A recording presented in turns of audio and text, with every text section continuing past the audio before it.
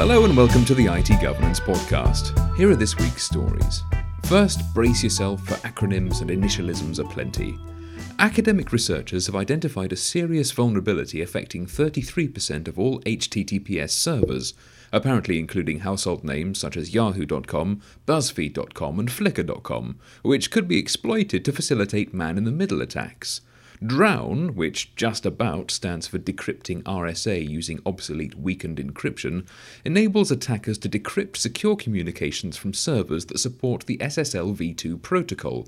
That's Secure Sockets Layer version 2, the 1990s cryptographic library, now widely denigrated by, among others, the Payment Card Industry Security Standards Council.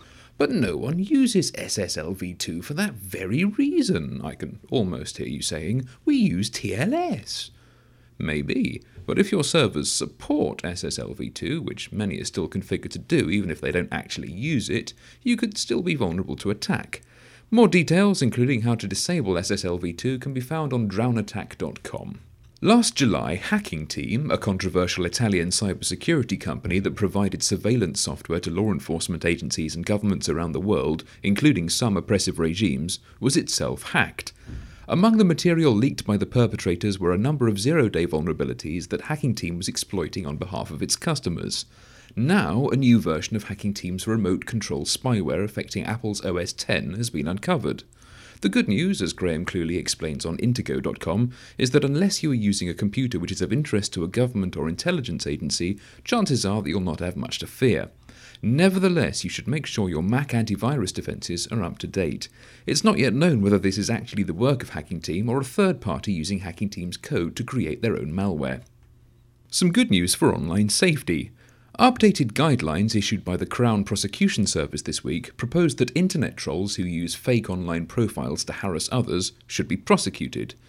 The CPS guidelines advise prosecutors that charges can be pressed under existing laws if online activity results in credible threats of violence, when individuals are specifically targeted by communications that may constitute harassment or stalking, controlling or coercive behaviour, revenge pornography, blackmail or another offence, or cases resulting in breaches of a court order.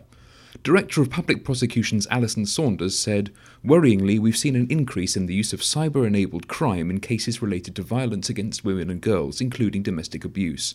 A 6-week consultation period on the proposals has been launched." And that's it for this week. Until next time, remember that you can keep up to date with the latest information security news on our blog, and whatever your cybersecurity needs, whether regulatory compliance, stakeholder reassurance, or just greater business efficiency, IT Governance can help your organisation to protect, comply and thrive.